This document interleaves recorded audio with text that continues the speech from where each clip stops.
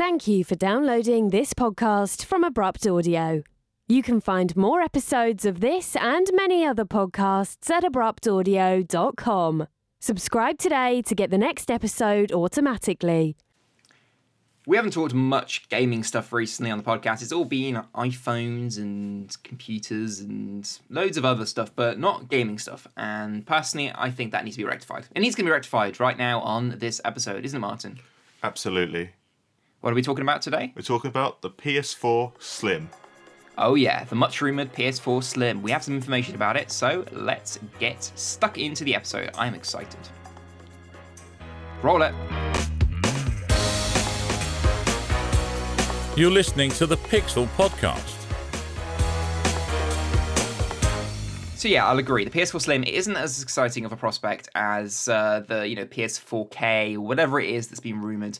That's going to be a bigger and better PS4 for VR, but also your 4K content as well, probably to rival what Xbox are bringing out in response to it.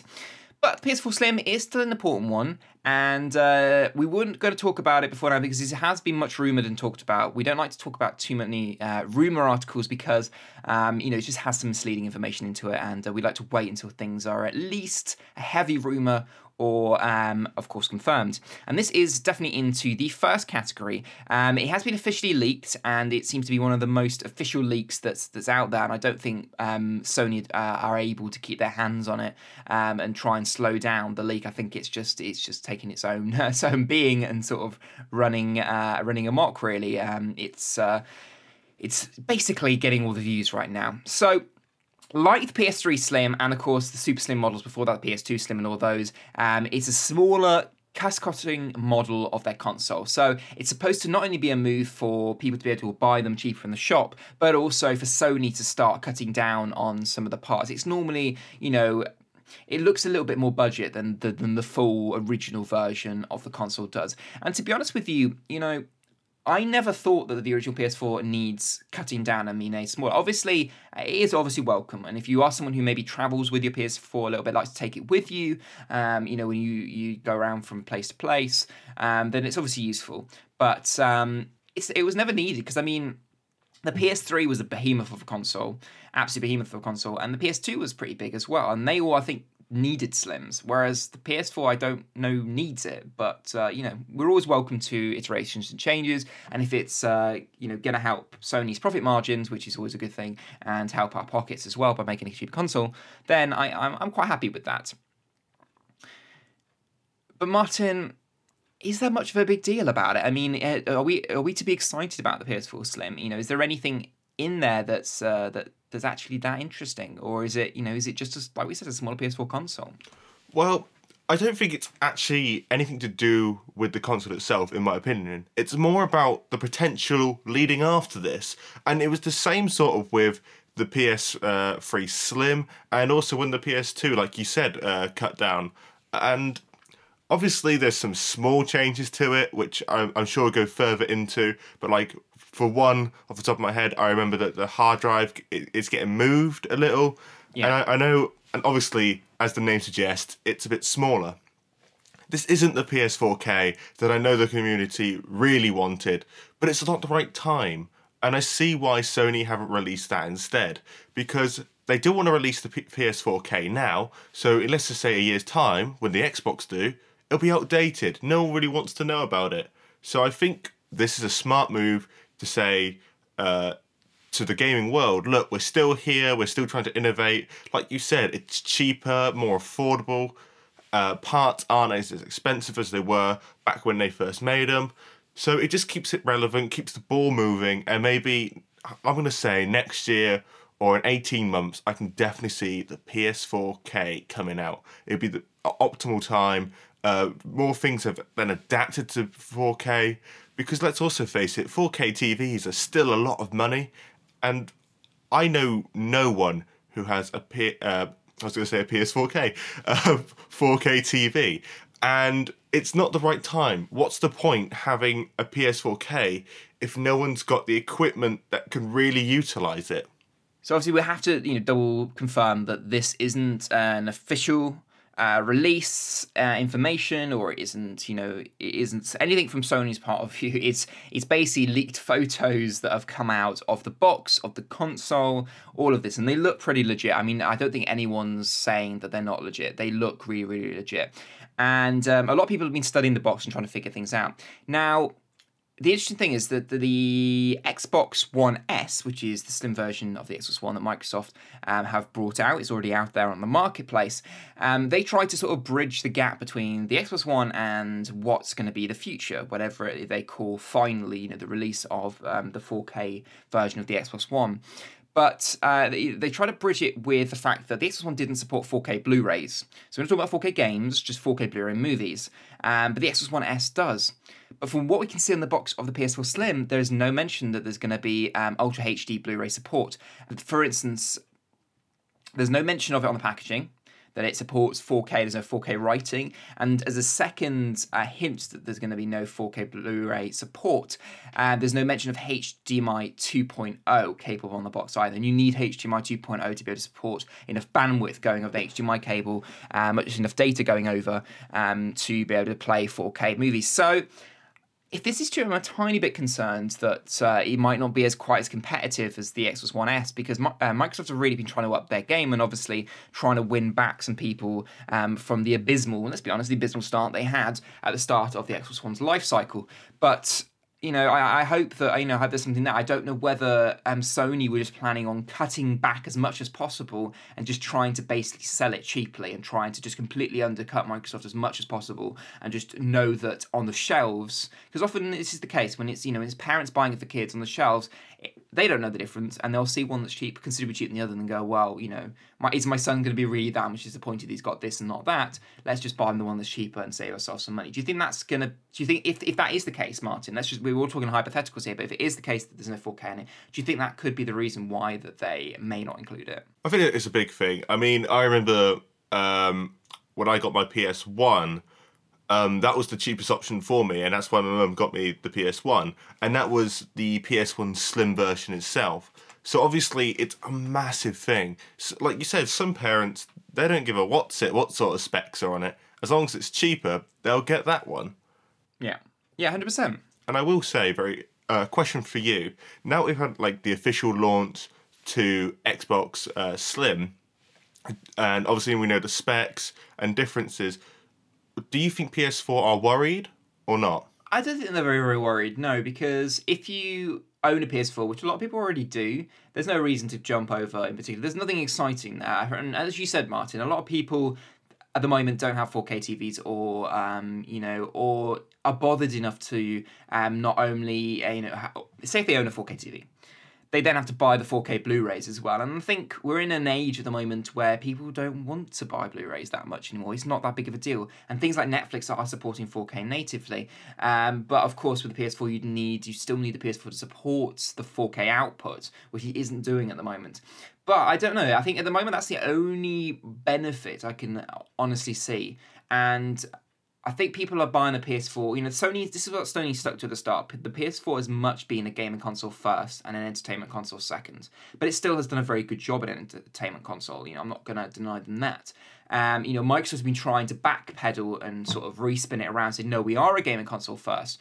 But I think, the people who are looking for the PS4, if people are just looking in terms of how it's done, and what it's been strong at, it's been very, very strong at a gaming console. So, I think that in the slim worlds where they both do 1080p gaming, well, I'm not going to go into the detail, not quite 1080p on some games and etc.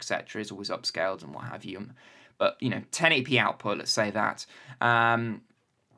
Does it really matter? Is it going to be big of a difference? I don't know. I don't know how much 4K Blu-ray is really a spinner for a lot of people. I don't think it is much of a spinner for them, but that's how I feel. So I don't think it's going to be much of a bigger deal. My strong gut, and this is all we can go on at the moment, is gut feeling and thoughts, is that they're going to try and undercut the Xbox One Slim. Because, they basically, they could have rushed it out if they wanted to, Sony, but I think they probably, knowing them, purposely waited for Microsoft to release theirs and knew that they would rush to release theirs more than Sony would, because they wanted to, try and still combat the success of the PlayStation 4. We can't deny that it's done so extremely well in comparison.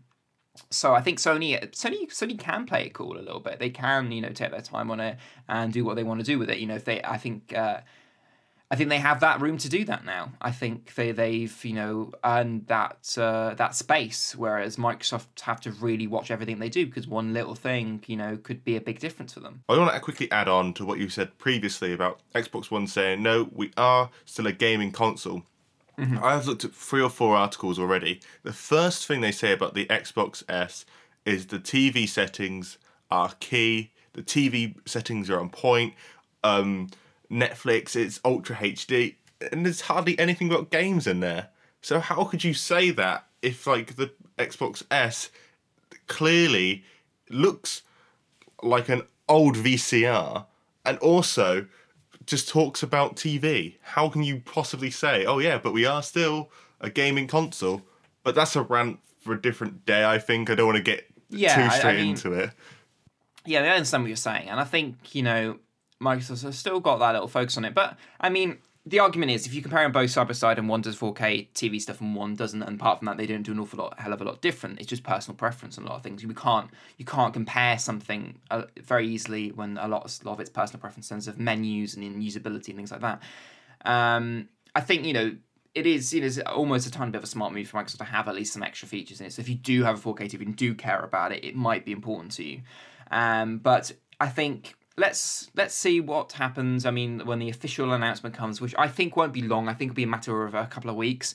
Sony do have a talk coming up very, very soon, a PS meeting on September the 7th.